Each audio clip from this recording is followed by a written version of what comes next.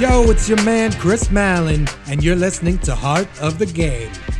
I'm proud to have as our guest today Ike Onyeador, someone who has had to overcome a number of adversities, but never gave up sight of his dreams en route to becoming a professional soccer player and coach at the collegiate and youth levels.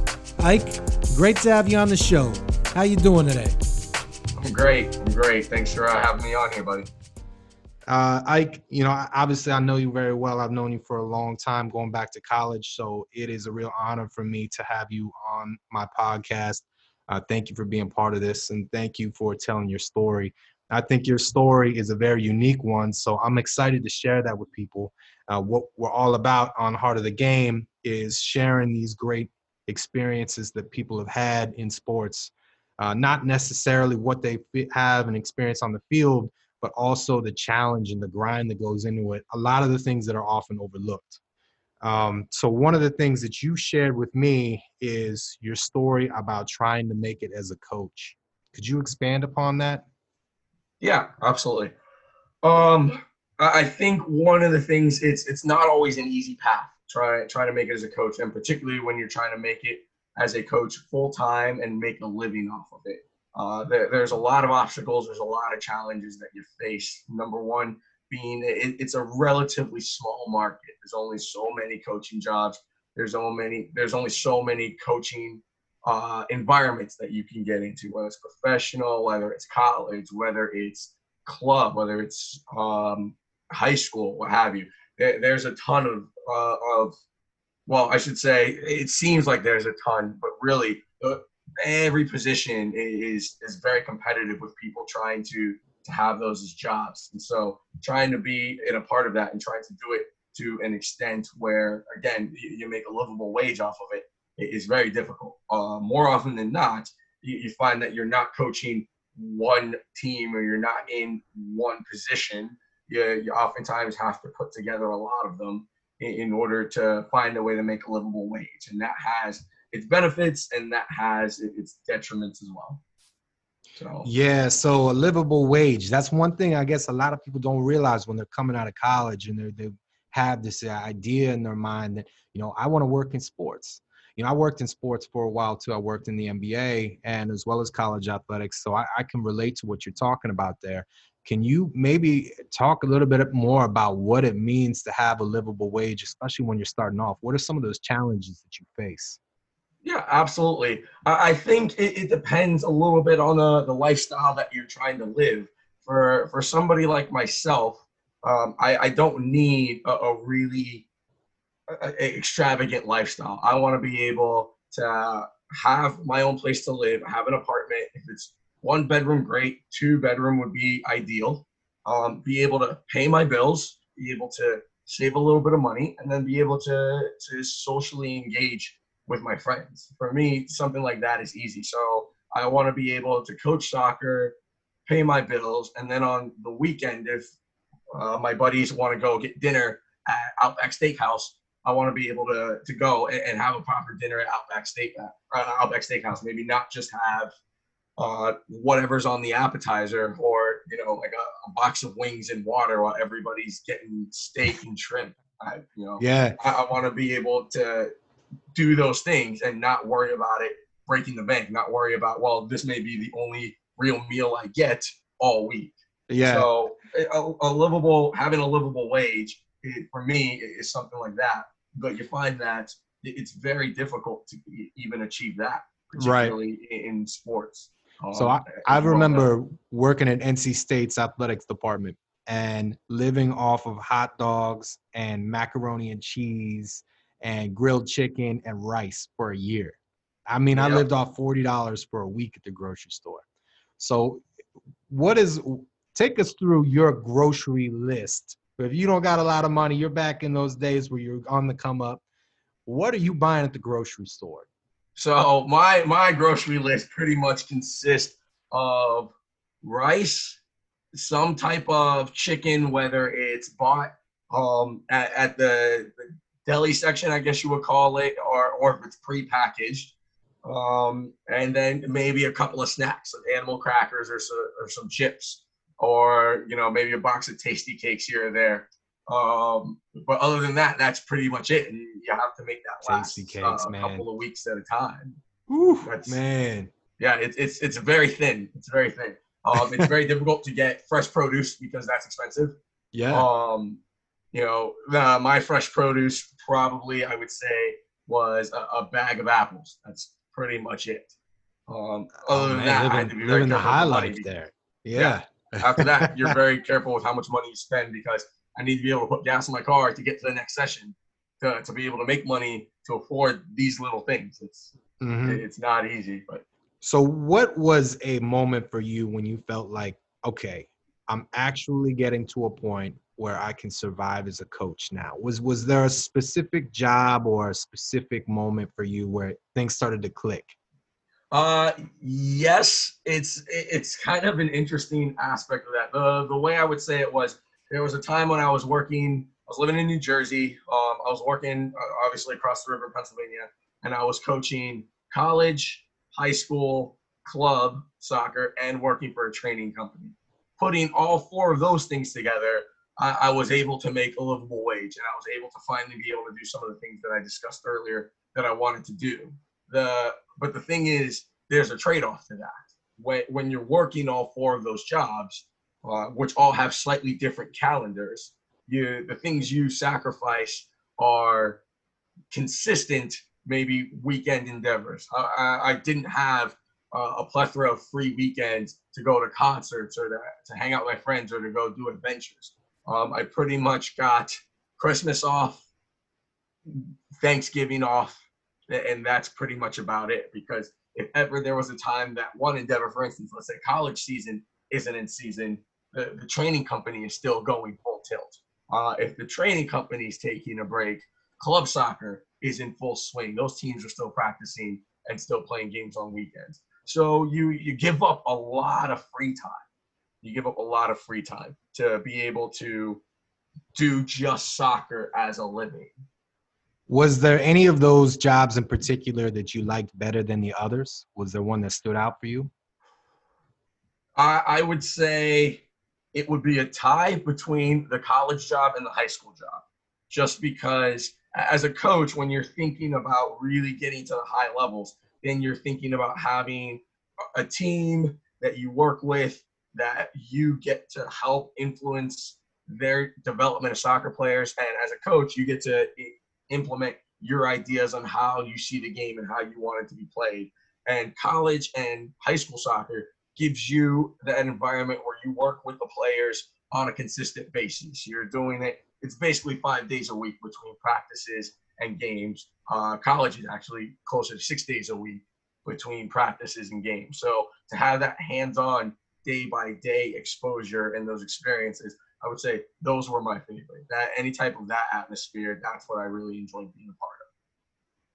And then talk to us a little bit about what it was like. You got all that stuff that you're doing as far as coaching, but at the same time, you're trying to be a player. So you've got the different, you're out there on the West Coast, right where you are now in the state of Washington, you're playing in the semi-pro league, and you've got that going on at the same time. What was that like? So with where I'm at now, it's a little bit of a different scenario, because where I'm at now, I found a job that I really enjoy. I found a job that's giving me what I wanted. I'm working one job for one club soccer organization, which I'm fully involved in. I'm fully invested in. I coach. I coach 3 teams. I also work with the goalkeepers. And so that keeps me busy just about every day of the week. But again, it's within a very specific time frame. As far as the on-field goes, it's only, I would say, between 3 p.m. and 9 p.m. between preparing for sessions and actually executing the sessions.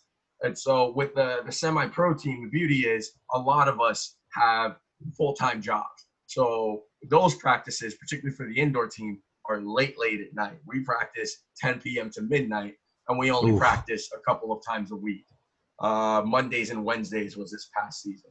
So what position did you play with that team? I'm goalkeeper with that team. And that's your passion. United is the name of the team. They have an indoor semi-pro team and an outdoor semi-pro team. I play on both teams. I play goalkeeper with both teams. And that's your passion too, right? Like goalkeeper. If you had to play any position on the field, you're the goalie.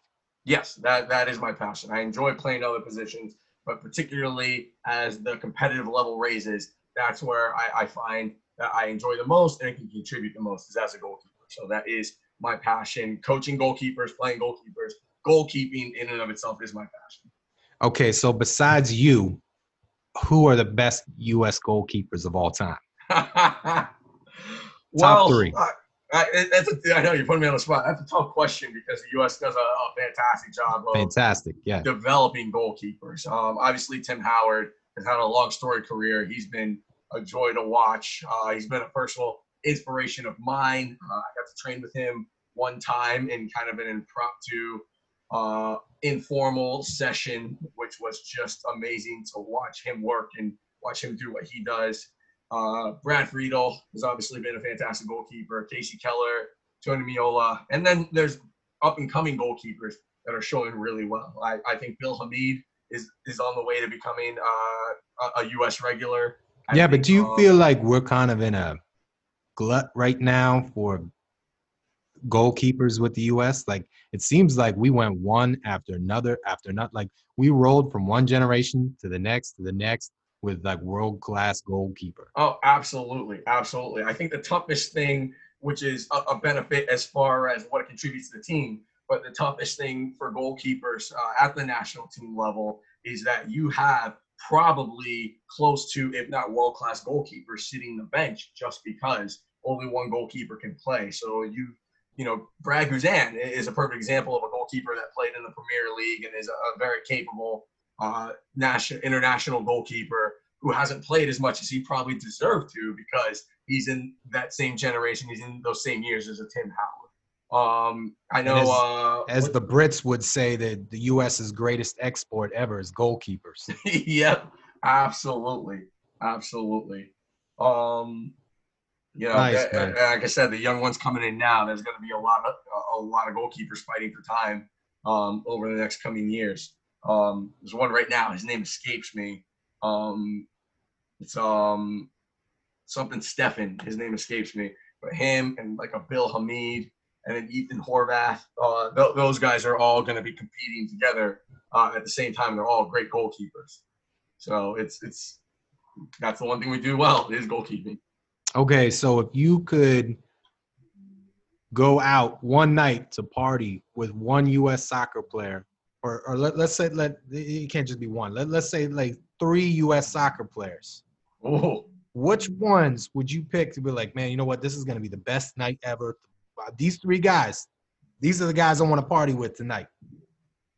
Oh, that's a good one. I think you got to go Alexi Lalas, just because the way he can have a conversation and can play devil's advocate. You're always going to want to pick his brain about things, and I don't think you'll ever run out of things to talk about with him. And he's got to be great to have a drink with. He's got to be great to have a drink. Absolutely. Yeah. He's got to be one. I think Clint Dempsey has got to be the second for me personally. Nice. Because I think eventually him and I would just start freestyling against each other. We'll just see how that goes. So there's a second. And then the third one I've got to say would actually be, ironically enough, I think Alex Morgan has got to be in the mix because she's shown with her Disney adventures that she can have a good time. So she would bringing in the Disney adventures. I love it. She just had a baby too. I think. Yeah, she did have a baby. So that party might not happen within the next couple of weeks. But congrats to Alex Morgan. That's awesome. Yeah, I think Alex Morgan's got to be part of that mix. I think she can. I think she can roll with the best of them. Nice. So those would be my 3. So another thing I wanted to talk about was I know that you have had some pretty significant injuries that's impacted your career. Yep. And multiple times you've had that injury. That's really tough for any athlete. But what did that do to you in your psyche emotionally and then physically recovery? How did you get past that? Absolutely. So the biggest injury I've ever had was I dislocated my shoulder when I was a freshman in college. And the problem with that was I didn't get it sorted surgically right away. So after that first dislocation, it would just become easier and easier for my shoulder to remove out of the socket. So it took me another year and a half, I would say, before I finally had the first surgery on it. So I did the surgery on it, rehabbed it, started playing again. And the beauty was I thought that my athletic trainers and the staff did an excellent job with it, and I felt pretty good about it. And my coach worked me back in gradually. So I thought that was a real benefit. So I was training, and then I would play 20 minutes here or there in the scrimmage. And then I played 45 minutes in the game, which went really well. And then the game that I was supposed to come back in and be the starter and finally start, I dislocated it again in the pregame warm-up.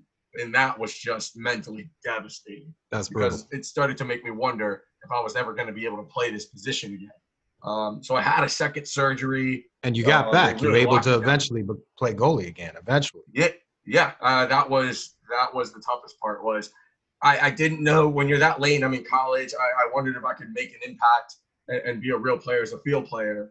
So that was very difficult. So the goal was always to try to play as a goalkeeper. So I ended up having a second surgery, going through more rehab again, almost another 9 months worth. And it wasn't until I graduated college until I could really get back into goalkeeping full time. But the good news was the shoulder held. And that's when I started really trying to get on the path of trying to pursue semi-professional and then a professional career as a player. So emotionally, that must have been kind of tough too, because you always wanted to be a goalie, and then you were moved from being a goalie to the field because of your injury. Yeah, it's 50-50. At one part, you get moved into the field, and then you start to develop an ability to play as a field player, and then you start to be able to contribute. So that feels good. But at the same time, you never really feel, I should say myself personally, I never really felt like I could give everything that I had because it wasn't my natural position. As well as I think there's always going to be an aspect of you want to be appreciated and respected for what you could do. And I felt like I could never really have that because I wasn't in the best situation that I could be, which for me is being a goalkeeper, making the saves that I know I can make, contributing to the team in that aspect. So I felt like as a field player, I always gave everything and did my job, but I was a role player, I was a squad player. Whereas I felt like as a goalkeeper, I could be an impact player, but I never really got that chance. So you miss out. You look back and you're a little bit upset that you missed out on having the chance to really be an impact player. Particularly, well, one of the things to me that's really impressive about your story is that you had those injuries and you had these dreams and you never gave up. Like you never quit, man. No matter what was faced you, even if it was having this difficulty with a livable wage or injuries that impact your college career, you had this mindset that you were going to have this career in soccer no matter what. And you do. And that's a really impressive story. I mean, you toughed it out, you did what you had to do, and you found a way. Yeah, I think that when you have a passion for something, you really don't have a choice, especially because there are times where people are telling you that you're not going to make it and that you should quit. I was fortunate enough that every time I got close to, because it is a tough ride at times. There are going to be times, and there were times where I thought maybe I should move on to something else. I was fortunate enough, and I was lucky enough that times where those thoughts started to creep in, I would have something happen on the coaching side or on the playing side that really inspired me again and said, hey, I can't imagine leaving this behind. I can't imagine not having this experience. So I've got to keep going. I've got to keep pushing. I've got to try to make it in what I want to do with soccer. Absolutely, man. That's really cool. So talking about that, what were some of those inspirations that drove you along the way to stay on the path to reaching your dreams? So I would say the one that sticks out to me, I've got a coaching one, and I've got a playing one. The one that sticks out to me so far, coaching wise, was I was living in North Carolina. I was coaching a youth soccer team. my best friend, her name is Ashley. I got a chance to coach her little brother Cole in club soccer. There was one night where we're having I want to say it was a Friday evening practice right before a game on Saturday.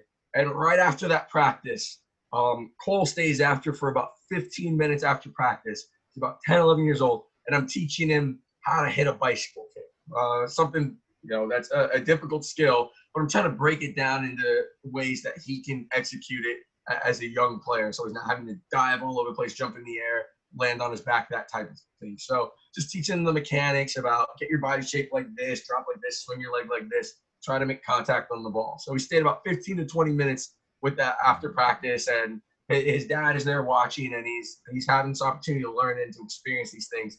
And he's the one that asked me to learn how to do it because he said he was nervous about it. So I taught him ways to do it where he didn't have to be nervous. Well, we play a game literally less than, I would say, about 14 hours later, because that practice ended about 8, so he stays till about 8:20, almost 8:30, and then we're playing a game, I think, at 10 a.m. the next day on that Saturday. And about 10 minutes into that match, Cole scores on a bicycle kick. So to have that moment where you teach a kid something, especially something as advanced as a bicycle kick, something that situation doesn't happen every day, doesn't happen in every game. And then to have that situation present himself and for him to execute it, not just execute the bicycle kick, but to score a goal on it. Yeah. Something like that, just to see the smile on his face, just to see how his family reacts, them going wild. I'm pretty sure Ashley herself was on the field cheering as a fan, which is she shouldn't be on the field, but it happened. And to have that experience, that sticks with you as a coach, to say, I was able to impact a player in this manner.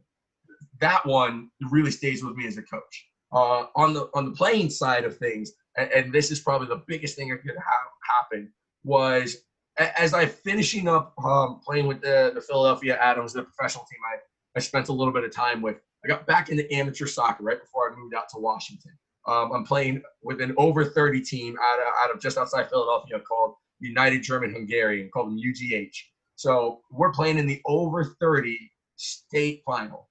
And we go into penalty kicks. We tied 2-2 in regulation. We go into penalty kicks. I get to take a penalty kick, which I score. And then I made the only save of the shootout to win the state cup for UGH. But that's not even the biggest thing. Because of this, the team gets to go on to the regional tournament. So we have a regional game, I want to say 2 weekends later. Well, between that state final win and the regional game, this is when I've accepted the job with Whatcom Rangers, the club I work with now, and I'm moving out to Washington. So I initially thought that I was not going to play in that game. Well, that club came together and they all chipped in and they paid for a plane ticket back. So they flew me back from Washington to Philadelphia to play in that regional tournament game. And to have an amateur club do that for me is something that has that must have felt pretty good, and I've never forgotten. Yeah, that's awesome. Yeah, that is unbelievable. That a bunch of guys that play soccer for fun. These guys pay. It's amateur. We pay to play for that team. And then they put additional money out of their own pocket to fly me back to play in that game. The big thing for me is it's hard to ever pay that back. So the big focus for me is I just try to pay it forward as much as I can in my life.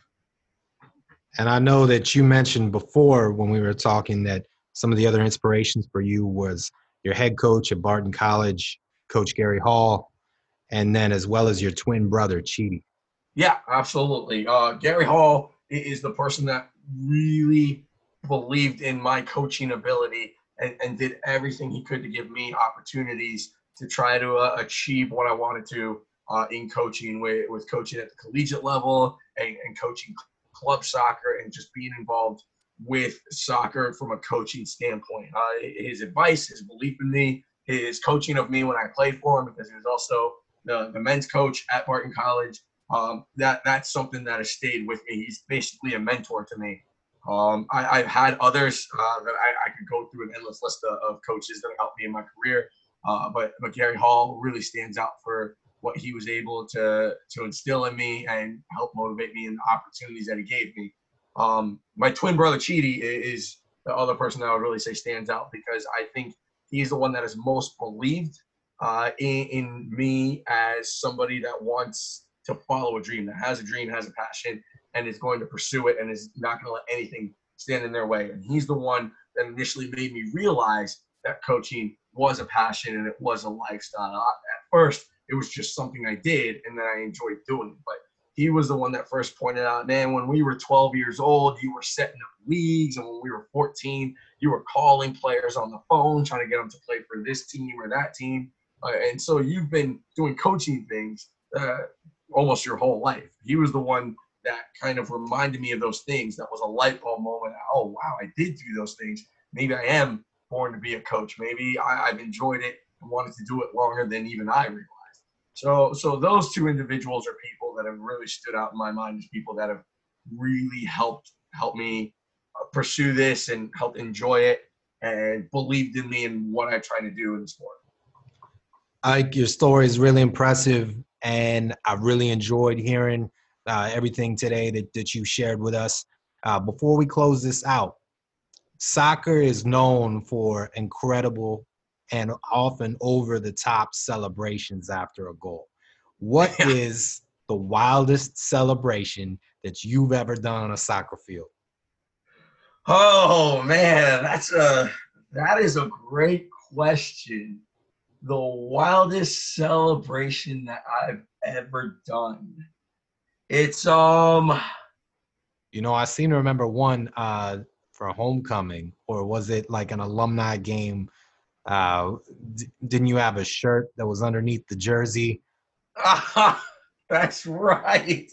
Oh man, what did that shirt say? Yeah, I did a shirt.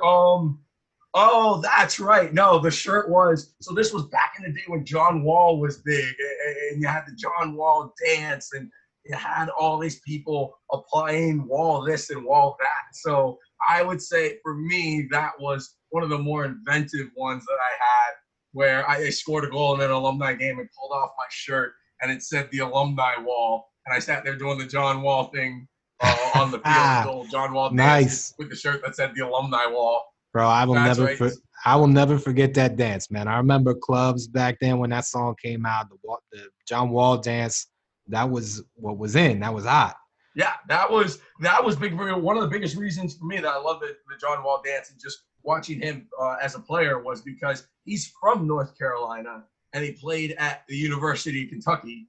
And you and I went to college in North Carolina, and then I went to grad school in Kentucky. So seeing another guy go from North Carolina to Kentucky for me kind of touched me a little bit, and I was really interested in him. And then he goes off and plays for the Wizards? Well, I think we're talking about a different John Wall there. I think the guy but John Wall, the John Wall that played for the Wizards. Yeah, he was from North Carolina, then to Kentucky. But the John Wall that wrote the song, right? That's somebody else, right? That's a whole different. No, I mean I should say that it wasn't necessarily John Wall that did the song, but he made up his own little dance, or at least he had a dance that he started using. What? You're right. That became popular. Yeah. I do remember that. You're absolutely right. Man, it's been a while since we've seen John Wall. I know, that's years ago, buddy. Yeah, man. All right, well, Ike, thanks again. It's been a pleasure having you on the show today. I'm really looking forward to sharing your story with everybody. And thank you so much for being on with us today. Hey, thank you, buddy. I appreciate it. It's been a pleasure. It's great always catching up with you, man. Thank you for listening to Heart of the Game. That's all we got today with Ike Onyedor. Hit that subscribe button and be sure to check out new episodes as soon as they are released.